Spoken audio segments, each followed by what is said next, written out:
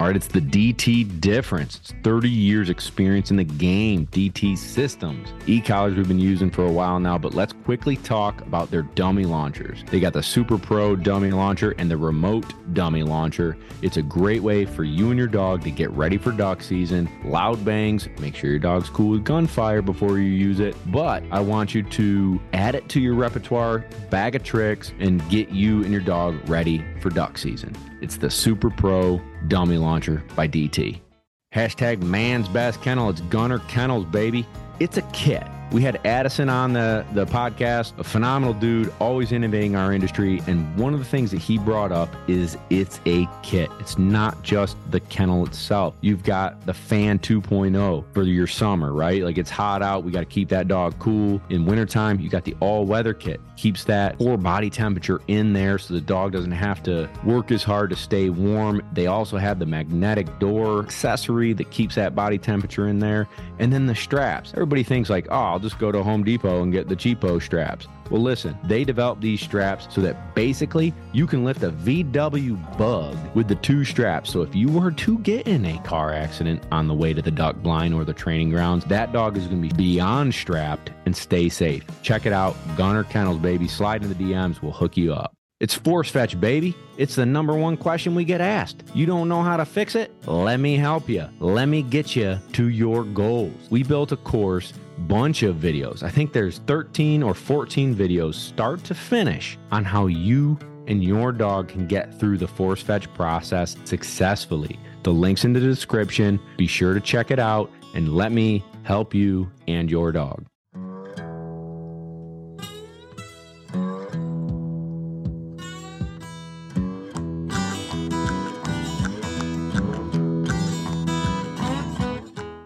Welcome to Lone Ducks Gun Dog Chronicles, episode 23. You got Bob and Kevin. How we doing? Oh, man, it's so good to be back. Yeah, it is. I'm back in New York, baby. We had an awesome 4 months of training and business and puppies and friends in Charleston, South Carolina. That's a whirlwind. It was a whirlwind tour, man. We were there twice as long as last time, and it flew by even faster. We had, you all know if you've been listening along, but we had the litter of puppies, and that kept us busy and was such a proud thing for us to do. And we had some really good dogs down there. We had a lot of success in the hunt test game. I think we went to 3 or 4 tests, and we got Cruz's master title. Memphis got another master pass, heading towards qualifying for master national. She needs Nothing one to more. Sneeze at. No, yeah, she needs 1 more to qualify. Cruz needs 3 more, which hopefully, knock on some wood, she'll get in June. Little May, one of my faves. She got her senior title and smoked it. Really? No, I didn't know that. How'd that one sneak by me? Well, you don't pay attention to Lone Duck's Instagram, bro. At Lone Duck, Kevin. You should follow. I should look into that. Yeah, that's your bad. So May smoked senior. Blondie went... Actually, May went 4 for 5, and Blondie went 3 for 4. But it was kind of a fluke that Blondie failed. She is dialed in right now, looking beautiful on her blinds and steady, and so her owner's going to actually run her June 1st. Coming up. Yup, so he's going to run her for her title, so I'm excited to hear how that goes. Where's that going to be at?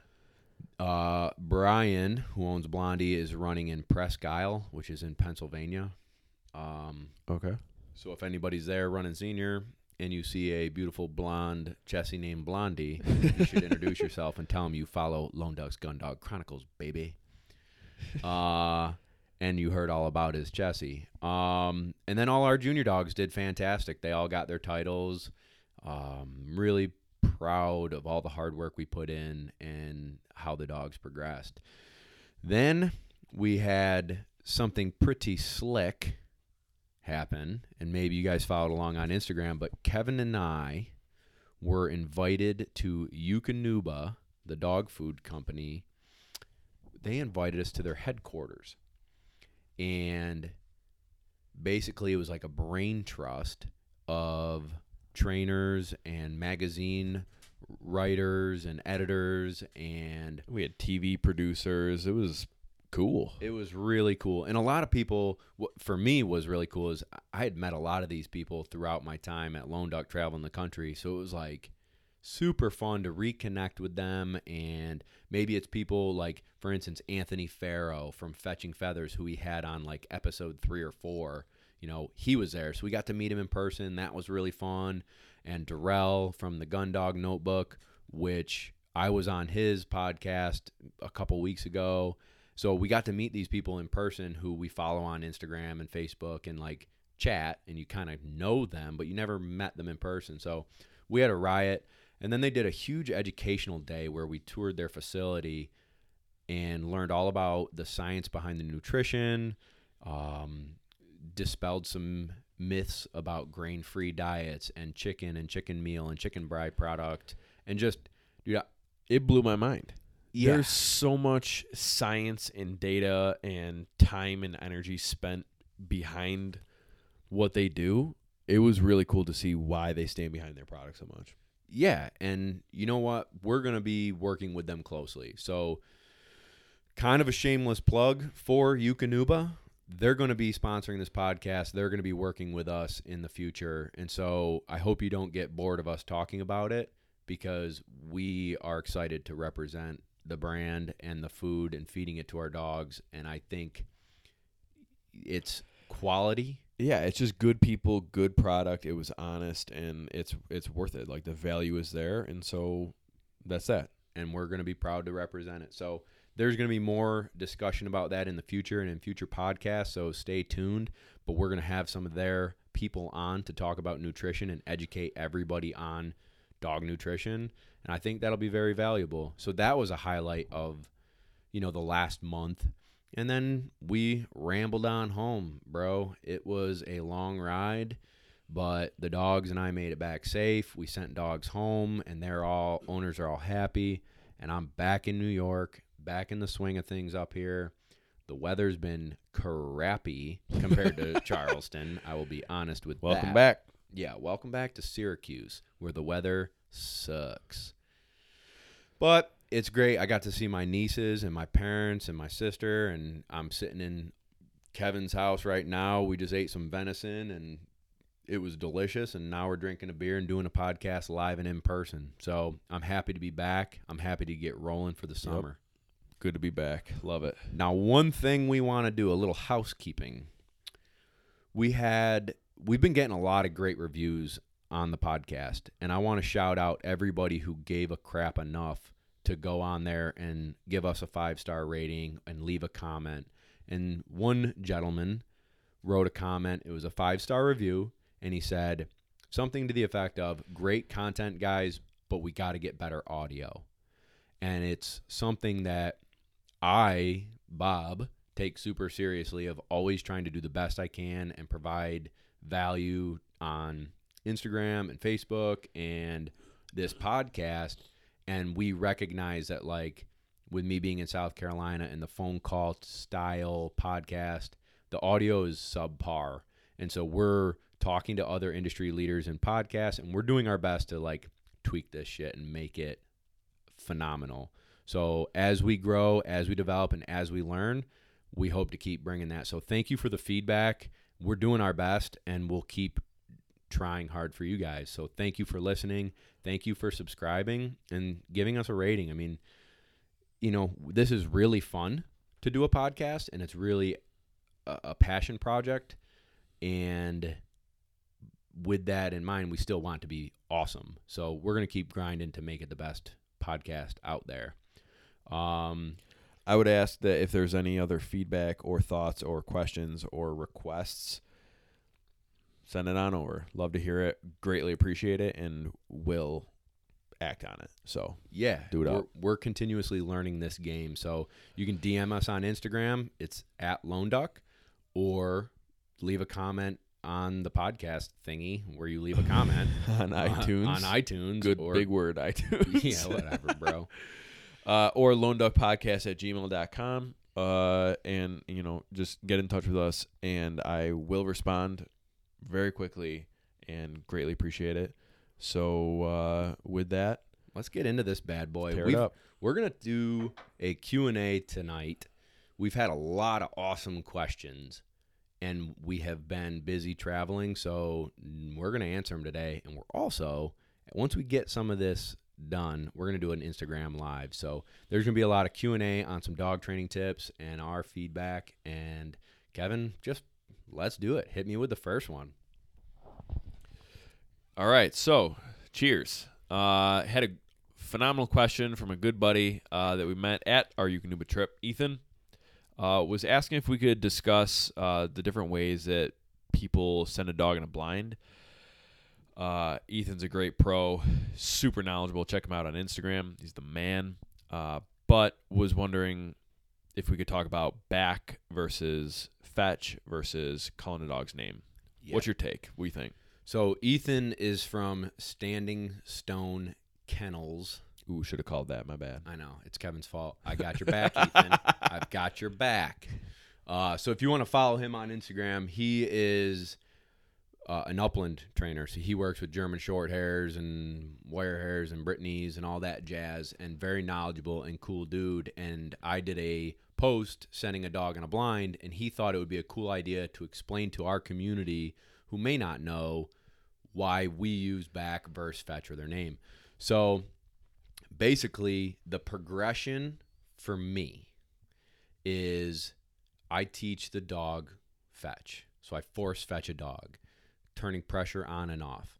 By turning pressure off quickly and complying with the command fetch quickly, pressure's turned off, they put a bumper in their mouth, and they're good. And then I force them to a pile.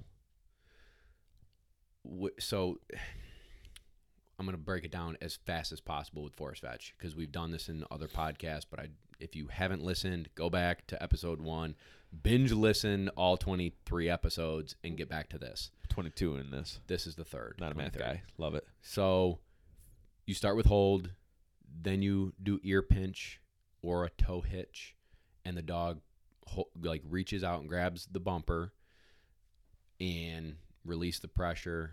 Good dog.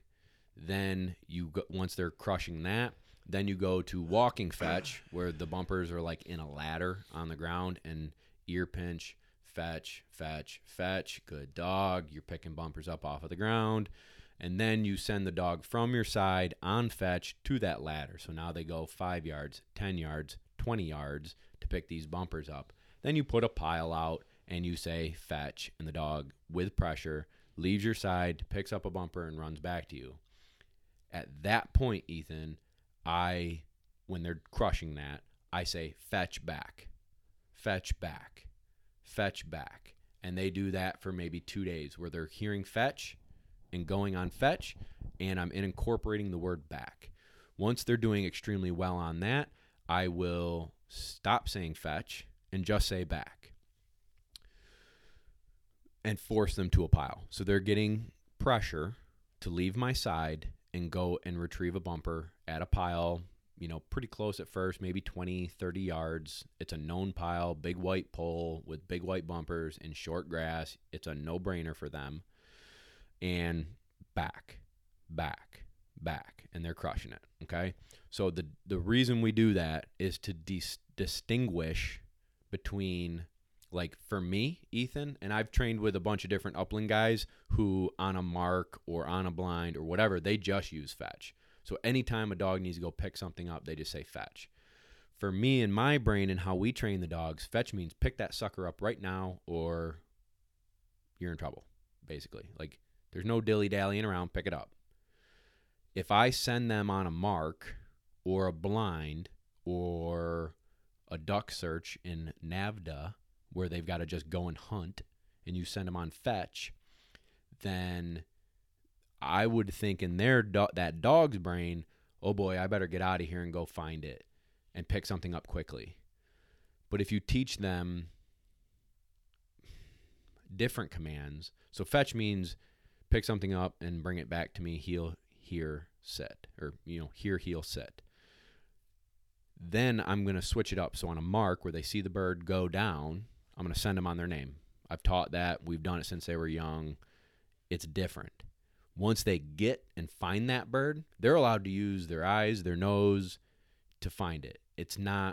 I'm not making them do it as fast as possible, where I think fetch in their brain after force fetch is like, I better get this done quickly. So it's more stressful, quote unquote, air quotes, stressful on a dog to fetch that thing quick. So if I send them on their name on a mark, a bird they've seen go down, they have that free spirit to use their instincts to go and look, see where the fall area is, hunt the fall area with their nose, and pick it up. Once they pick that sucker up, then fetch from force fetch is in the back of their brain saying, I better not drop this until I bring it back to Bob. Okay? So I never have to tell it. Once I've force fetch a dog, I've never have to tell them hold. I rarely ever have to tell them fetch, because they know in the back of their head, I can't let this thing go. Then on a blind, you've taught them through force to a pile what back means, but you're teaching them that this is a different command. We're working as a team, and I'm also the team leader. So you have to listen to me. This is turn your instincts off. Let's work as a team. So I am going to guide them on a line and stop them on a whistle and cast them. And so you're in my head, and I think the retriever game's head, you're distinguishing different tasks that the dog has to accomplish. Fetch means pick something up right now and hold on to it until I take it. Turn pressure off. Learn how to learn. Back means take a straight line until you hear me tell you to do something different. Stop on a whistle, take overs, take backs, and cast. And a mark, sending them on a mark, you send them on their name, and they're kind of in charge, using their eyes, using their nose. I hope that kind of clarifies it. I'm pretty sure that's pretty in depth. But I think we nailed it. Nailed it. Yeah, we'll just say we nailed it. If you need clarification on that, like anybody, I get it. Like that's a real technical finesse, maybe discussion. So I hope I helped clarify. But do you want to add something? No. Well, one of these days I'd like to have Ethan on our show. So we will. We're gonna try and line it up for June. Done. But I'd love to talk about that and see his perspective, what he's had success with, what he prefers, all that good stuff. Sure. We'll do shot for shot with him, question for question, Ethan. We'll bring it, baby. Love it. All right, Kev. Question number 2. Logan, he gone. Logan, appreciate the question. When and why do we use our hands? Got bad handwriting. When and why do we use our hands on blind? And a mark. I got you. So here's what I tell all my clients.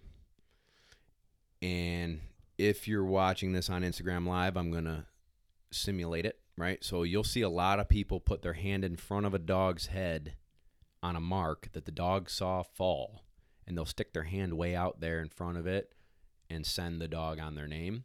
Or they'll like throw their hand out in front of him. Kevin's laughing right now. Somebody made a comment. This is Dutch's owner. Just said you look like a stud.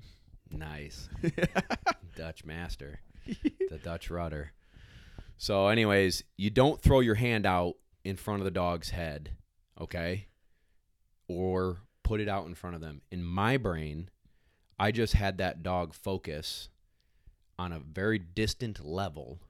You know, let's say a $150, 250 in excess of that yard mark, or even simple, a 30-yard mark. They know right where that sucker is. They don't need me to put my hand anywhere. And then the other aspect is it's in their peripheral vision. So you just have a dog hyper-focused on the fall area, and then out of the corner of their eye comes your hand. It's distracting. So keep your hands to yourself. Put them behind your back if you can't stop the habit of putting your hand over the dog's head or shooting it out in front of their face or bending over them and like sending them like this on a mark. Forget that. If the dog marked the fall, keep your hands to yourself. If the dog didn't see the mark, well, no. Let's take a step back. On a memory bird, So let's say we duck hunt and we shoot 3 birds. My 2, because I shoot 2, double barrel, bang, bang, 2 birds go down when I shoot. When Kevin shoots, he usually cripples or misses, but we'll say he crippled this one. And it fell At least off. give me a cripple. And it fell off to the side. All right, my dog sees these marks go down, goes and gets the one, and I've got to line him up for the other one and the third one, right? Some people will put their hand down for that to help reassure them that they're looking in the correct direction, and I'm not opposed to that, but I use my words. So I talk to the dog, no here, heel, here, okay, right there, good, Memphis. So, and that good, like, I'm convincing her, yes, you're looking in the right direction. Yes, you remember where that sucker is. Yes, you're about to go. Send her. And so if she's looking side to side and she's not sure where to go, no, good, right there, Memphis. And so you're convincing them using your body language, pushing and pulling with your body, as well as your vocabulary saying no, good, and send her. If I've seen a lot of people where their dog's looking off hard left, 90 degrees left, and they put their hand out in front of the dog like, no, knuckle, hey dog, just look down the pipes of my hand and you'll see the bird. No, talk to the dog, guide the dog into remembering where that fall was. Okay, then, and I do put my hand down on a memory bird, but I still am not the guy who puts their hand like on top of their nose where the dog's like cross-eyed looking down your hand at the bird. I maybe put it above their head. I don't even think it affects the dog really. More my body language and convincing the dog into remembering where that bird is. Then on a blind, the third option, putting your hand down, again, to some people, it's like that's their lock-in cue. When I put my hand down in front of your face, that's locked in. Don't look away, back. I do put my hand down over the dog's head, but again, I'm not in their peripheral vision. I'm not blocking what they're doing. I'm using nose, hears, heels, good right there. If you're looking where I'm telling you to look, good, back. Okay? That's how I do it. There's other people, they're, field trialers, when the dog's looking out at the long bird, the long white coat out 400 yards away, they're going to put their hand right over that dog's head and say, good. And then they pull their hand away and call for the bird. And bingo bango, the dog smokes it. So I'm not using my hand to point at the bird, in essence, 300 yards away or 40 yards away. I'm using body language and vocabulary. So I'll play devil's advocate. I see a lot of times in magazines, on Instagram, all the good stuff. I think you know what I'm talking about, like the people who line up a dog outrageously dramatically, right, where they're... That's the Hollywood, in my opinion, that's the Hollywood version of how to line a dog up. That looks the part. It looks like right. There's life or death situation out there, and you need to... And I'm pointing you in the right direction. Yeah, no. Coming this fall. Yeah. I will line you up properly. Right. No, dude, I really think, and I had a professional photographer come out before I moved south, and he was like, man, I'd love to get a picture of you, like, with your hand over the dog's head. And I'm like, wow, man, I just can't. Like, it's not real. It's not me. It's not how I train. So we don't have one of those pictures. Yeah. Is there a benefit? Like, so you don't do it, but for people listening, and I think it can lock a dog in. Okay. Like, I think if you do it consistently enough, I'm sure your dog will lock in on it. But what if your dog isn't looking where you want him to go? They're not going to follow your hand in front of their face. You don't want them to. You want them to follow a bird and be looking out there. No. Well, no, scratch that because it's blind. Yes. Never mind. So my point is, you're not using your hand to like pull their head from left to right to look straight and send them. You're going to put their hand down when they're already looking where they're supposed to go. Right. So I really think... Is that one of those where it's more for us than it is for them? I think... You know what I'm saying? In my opinion, yes. I think it looks cool, and so people do it. So that Hollywood version, the magazine article, video, you see people do it, and it looks the part. But I don't think if you teach your dog properly and they're developing right and thorough, then they're going to move with you, and you're going to convince them, I remember where that bird is, or I saw that sucker go down, I'm going. So don't use your hand. Don't throw your hand in front of their face, please. Awesome. Want to open this up. If we have questions, comments, concerns, issues, want to tell Bobby looks ugly on our Instagram live here, feel free to shoot some questions and we'll read them out. Our next one, Tishnell. Thank you. I think it's TJ Schnoll or something like that. Ian, anyways. That's not me. My bad. No worries. TJ, appreciate the question. Send more. Love it. Do we use place boards, and do we use them to introduce casting drills? Yes, and sometimes. I built a place board, like a plywood place board that stays in my kennel, and I teach puppies and obedience dogs and gun dogs place. Get onto something and stay there until I tell them otherwise. I have used it in severe winter conditions or pouring rain, or a dog just needs some simplification, where I will sit them, like let's say I'll pull the dog towards me, sit them down and cast backwards, like give them a back cast and say place. And then I'll, good dog, give them a treat, come back, bring them out in front of the place board, sit them down, cast back to the thing, and cast over to it.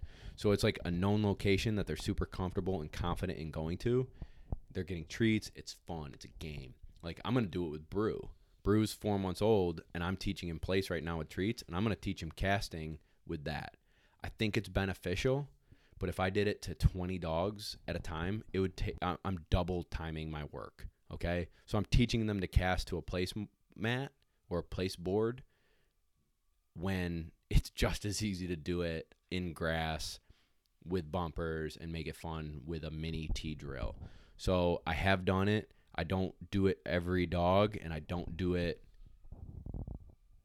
It's not my normal practice, okay? It's special occasions, or maybe it's crappy weather and it's like, you know what would be cool right now? We're going to work on mini T with the place board.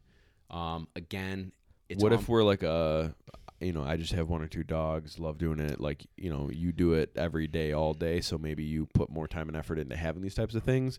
Is it something, if I'm doing it at my house, worth it, not worth it? That's a really great question, Kev. Don't know where this TJ's coming from with that. No, but he's a single dog owner. I still think it's redundant. Like being a single dad, just a single dog. Single dad, single dad dog owner. So, no, I still think it's redundant. Like, if you teach the dog mini T, if you teach the dog casting with place, you still have to teach him mini T and pick up a bumper going overs and backs. Yeah. So you just spent 2 weeks teaching him to cast to a place board. You're still going to spend 2 weeks doing mini T when you could have just done mini T. So I think it's beneficial. I think it helps dogs who might get nervous or are struggling to comprehend what you're asking them to do with casting. But I do think it's redundant, and I don't do it all the time. Who's up, and why are you laughing, Kevin? We have a great question, which we're going to get to. Appreciate it, Matt. But also, you need a mini version of Brew down the road and call Micro Brew. Oh, man. That's pretty good. That's real good. But I want to. So Brew's name is Lone Duck's One More Drink, which, funny that you say that. I'm almost out of beer, so we might have to re-rack. Might have to. I do want to get back to some brew questions, but this is a good one. So, Matt is asking for some advice on how to get a dog. How to get a dog who is aggressively taking birds from another dog. Like, how do we stop that? What do we do? If he's still watching, ask him what he means by aggressively. Like, is he fighting another dog over birds, or he's just like running and taking them from him and challenging them for the bird? I'm gonna just run with it until he responds, but this is not uncommon. And he just asked, so I'm assuming he will. So if you're still on, please do. So this is not uncommon. Part of what makes our dogs great is their competitive nature. They want it so bad that they're competitive. And so when they see another dog retrieve the bird, a lot of dogs who probably lack discipline and lack obedience are going to break and try and take a bird from another dog. My response to that is, A, get your dog under control. And I mean that in the nicest way possible, bud. But it's true. Like, you have to have some responsibility over your dog and control them. So if you and your buddy are hunting together and you both have dogs, you need to control your dog so that when your friend's dog, it's his turn, he can go and make the retrieve, and your dog will remain calm and sit still. Rope your dog, tie him up, hold a leash, whatever you got to do, hold the collar, enforce sit, enforce place or kennel or whatever your command is to stay on the dog stand or in the boat. If the dog is quote unquote really aggressive, like will fight a dog over another bird, it's probably your responsibility to decide you need to leave your dog behind when you're hunting with a buddy and his dog, and vice versa. Like, maybe you hunt your dog on Saturday and I hunt my dog on Sunday, and just don't allow a bad situation to happen. I mean, realistically, you probably got to tune that dog up a little bit, and you need to enforce control, discipline, structure, obedience, all those things, and then try again. Which I think is what I mean by like retune them up a little bit, like just minor adjustments and tweak it up. Yes. So still waiting on. That's fine. We can move on. But I'm assuming that. Yeah, I think I answered it clearly. So, CJ Criswell, thanks, man. Picking up a puppy in 6 weeks. Very exciting. Congrats. Dove season opens September 1st.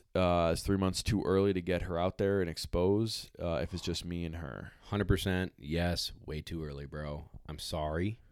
What would you suggest would be a good time then? When the dog's ready. There's not a good answer. And that's a great question, because I get it a lot, actually. A lot of people are so excited about this new young dog, and they just want to take it hunting. There's a couple things. Dove hunting is hard on a young dog. They're little tiny birds flying around, so they're kind of hard to mark. The feathers are extremely light and brittle, and so when a dog gets it in their mouth, it's like literally a mouthful of feathers. The other thing is, a lot of dogs will eat them quickly. So you're kind of fighting a not so easy battle. Also, so if you're getting a dog, I forget what he even said already, but let's say in a month. Yeah. So it's going to be a month and a half. He's going to pick up a pup. Right. So that's season. Let's say July 1st and dove season September 1st. That's a baby. That'd be like me taking Brew right now, or next month on a real hunt with live gunfire. It's not feasible. That's not setting the dog up for a lifetime of success. Yes, Kevin. You're not setting the dog up for success. You want to build. This dog is going to be your hunting partner for 8, 12, 14 years. Take the time now. Ethan agrees. Oh, my man, Ethan. What's up, bro? Take the time now to build the dog. Build yourself a gun dog and put the tools in the tool belt for that dog so that it can be successful on its first hunt. To his point that I want to commend him is, even if it's just me. So rule number 1 on your dog's first hunt, it shouldn't just be you and your dog.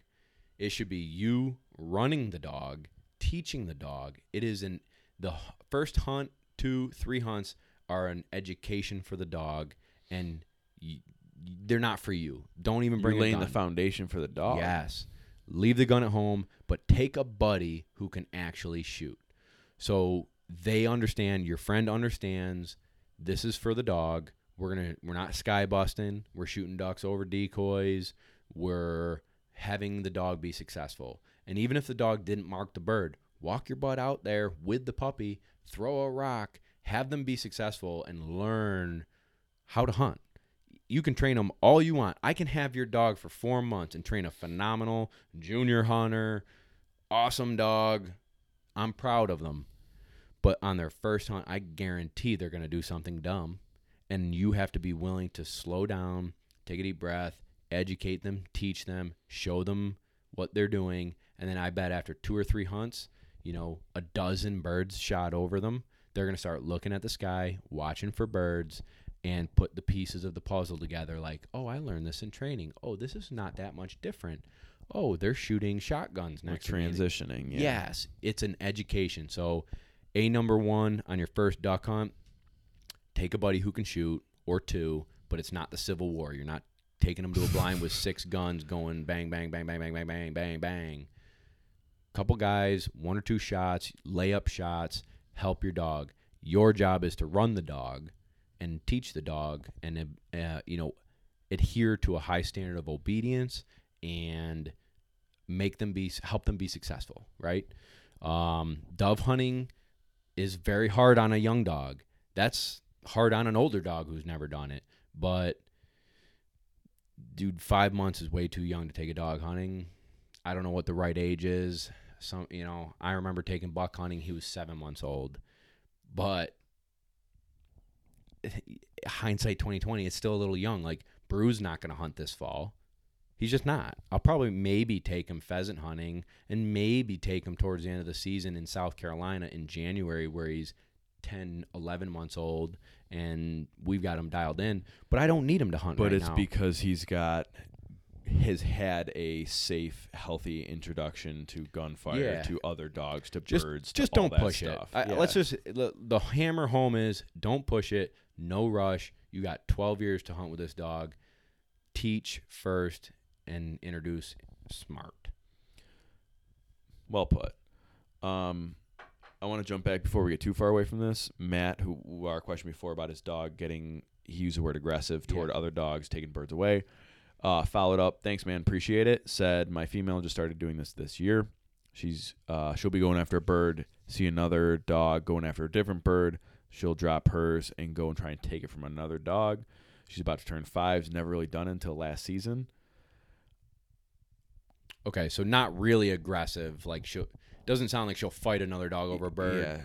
So that's a positive. So to me, it sounds like you can still hunt with another dog. I said it before, so I'm not going to hammer it. The dog, you need more discipline on your dog. She needs to probably sit on a whistle so you can hammer that whistle. Toot, no, over, or whatever. Cast her back to the duck that she just dropped and make her pick that one up and get back in. You can do other things like here, neck here on the e-collar.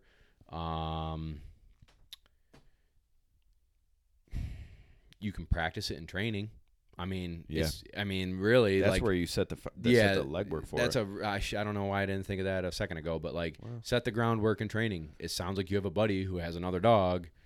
You guys go out and you throw a bumper, he throws a bumper. Send that dog. When that dog's coming back, you send your dog, and you set the dog up to teach it. No, here, get over here. Your bird. This is your bird. Yeah. This is his, and you just almost play a game with them where it's like a rally. Like boom, boom, boom, boom, boom, boom, and they're just his turn, your turn, his turn, your turn is what I mean by boom, boom, boom. That's not very descriptive, but in my head it was. No, well, you get it because I'm looking at it. I understand, but I think it makes sense. I would also add set the dog up so that it doesn't. After that one goes, now it's my turn. Now it's definitely my turn because throw some little change up in there and do 2 or 3 in a row where the dog doesn't get it, so it isn't expecting it is given the opportunity to go when you say to go. Right. Yep. And again, I think really hammer down on obedience, really hammer down on some more advanced training, and that's what the off season's for. So we had an awesome question from Bennett Fuller. Appreciate it, man. He got a lone duck puppy. Yeah, buddy. Nice. Yeah, he's coming soon. I gotta Really? call you. I gotta call you back. My bad. I owe you a phone call. So he didn't say that, but he did say great job with the podcast. Couldn't appreciate it anymore. Thank you. How much can I expect from my 4-year-old puppy while doing lead work and trying to get him on heel? 4-month-old. That's what he said. What did I say? 4-year. It's all right. I'll keep him honest. Reading's not very great for me, so that's fine. 4-month-old pup. I live in a condo and have to have her on a lead pretty often. How do I do this? And then, what are my expectations? Sure. Well, number one. It's a lone dog, so it's going to be... It's perfect already, man. It's perfect already. It's a lone duck puppy. No, Ben, it's a baby. I mean, we just talked about it with the other guy. It's a baby. Honestly, put him on a retractable lead, let him pull you around. I don't really care at this stage and this age. Let him experience the world in a positive way. Let him explore. Let him do whatever he wants to do on walks. You know, keep him on lead, and you can use treats. I keep treats in my back pocket for Brew and Culper, and when they're doing well, boom, hand goes in my back pocket, treat. Good dog, treat. So there's a lot of positive experience about staying close to me and following me and coming when they're called and all that jazz, right? I start formal leash training and heel at 6 months. Their bodies are bigger. They have more attention span. So honestly, I mean, he's coming here soon. I really do have to call you back. So I'm sorry. I'll call you tomorrow morning, buddy. Going turkey hunting though, so it'll be after turkey hunting. But he's coming to me soon, so don't sweat it. Just enjoy him as a puppy. Let him pull. Let him meet people. Let it be a positive experience. Don't let him jump on people. But positive experience, I'll fix the rest. But for all of you who aren't sending a dog to me or aren't sending it to a pro, I don't worry about that stuff until 6 months old, and then I start teaching formal obedience and formal heel work. I have a video on YouTube you can check out. I mean, there's different ways to skin the cat on heel work. That YouTube video was more pressure, if you will, popping the lead, moving fast, popping the lead. Some dogs are a little soft. I'll use a treat and just, you know. Probably softer on a 4-month-old too. Like, well, that's what I'm saying. You don't even do it on a 4-month-old. We're not teaching that right now. Okay? Yeah. I mean, we're just not. Now, this is the time where I don't let Brew chew on the leash and yank the leash around and play tug of war with the leash. I'll pop the lead and make him drop it and like move along. And then when he's not doing it, I'll give him a treat. But I'm not making him heel. So there's different ways to skin that cat. We can maybe cover that in a different podcast. But what else you got for me, Kevo? Yeah, let me find. CJ said it can be quite difficult to find a buddy who can shoot really well, but he'll try. Well, don't call Kevin. I can promise you that. Damn, that's rough. So Luna Pups Rob. Nice. Thanks, man. Appreciate it. So my last thought and question here is what is, I feel like everybody's, or I'm waiting at least, we haven't even talked about this, but like what's the game plan for Brew? Oh, everybody's asking, I know. Yeah, so like what I mean, he's just a little beast. He's the man. He's a beautiful looking dog. They all look like little twins almost. They're it's funny how when you see like the litter mates next to each other, they're spitting image. They really are. It's pretty cool. Yeah. But what's your game plan for Brew? And then we can probably wrap it up here. But, yeah, Brew Montana. Old Lone Ducks one more drink. Brew, he's being a puppy right now, man. Pup life. He's bad at jumping, so I'm really honestly focused on that.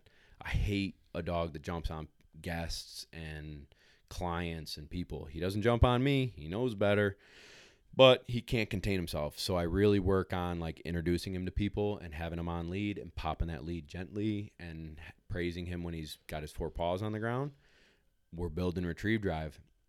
I'm big on 2 to 3 retrieves a day to build retrieve drive, leave him wanting more. He's upped it now. Like his attention span is longer, so we can do 6 or 7, and he's like raring to go on the 6th or 7th, so you can do a little more. Is that 6 or 7 in a row, or you said like in a day? So are you saying like few in the morning in before a row, work for regular folk, I guess? But like fantastic question. No, I meant in a row. So like, for the regular folk who have a day job, before work, you want to take them out, go potty, throw them a couple bumpers. Cool. You get home from work, you want to throw them a couple bumpers. Cool. If you notice that they're getting bored with it, ease back, build retrieve drive, leave them wanting more. If they're raring to go and want, good. You can do a couple more. Like, I'm not telling you can't do 6, but just watch the dog. If they're getting bored and want to go lay down with it, you did 1 or 2 too many. Yeah, that makes sense. So Brew's doing, 6 or 7 right now. I mean, today I had a frozen pigeon. So we did several frozen pigeon marks. I threw it in thicker cover, so he had to like bomb through taller grass and get it. When I have help, I'll have a bird boy throw it. So he's learning to like watch someone throw it instead of coming from me, stretching him out a little bit. Can you define stretching them out for puppy? 20 yards, 30, 40, 50 yards. Yeah, he's probably doing 40-yard marks. I mean, Damn, that's pretty good, little brew man. yeah, but I mean, I'll be honest with you. I haven't been pushing him. You know, to push him, maybe I could take him to a soccer field with really low grass and like feed bumpers to him as he's running towards it. But that can create other little habits, like if he gets too far away, he can get distracted and not bring it back. So that's not good.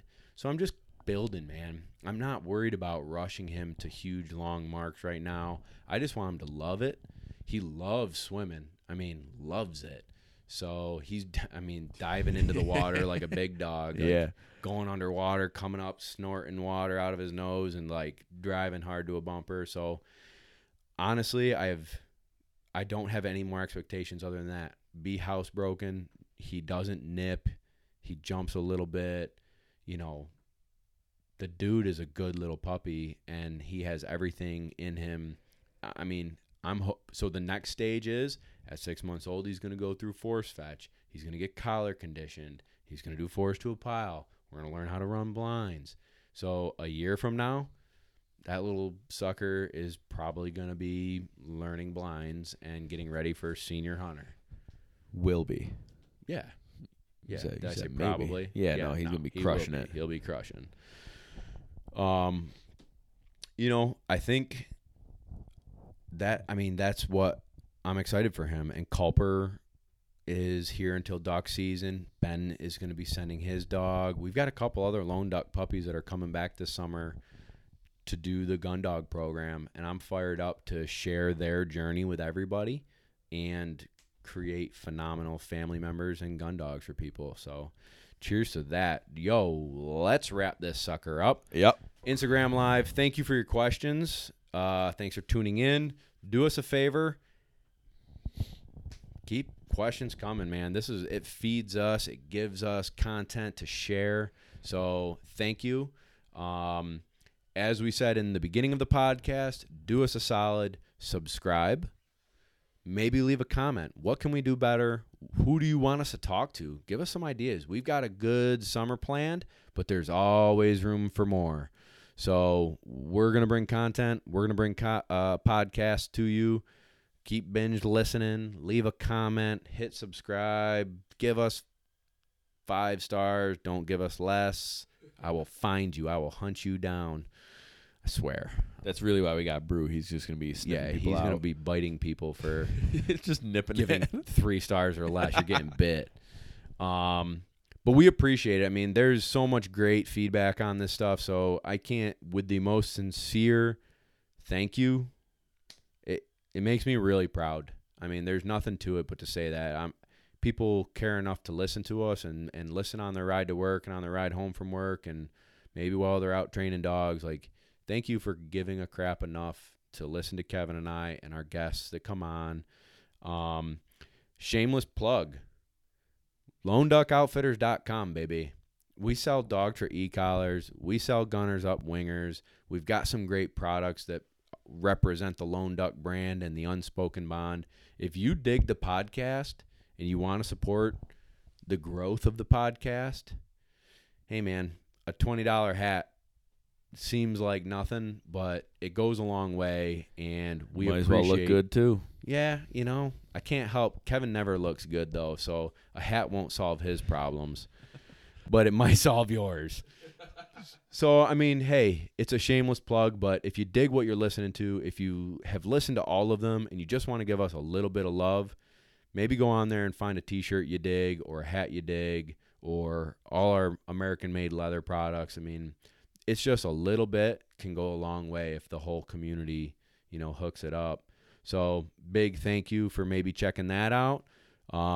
If you don't, I know. I look at the website. I see the order, so I know you didn't do it.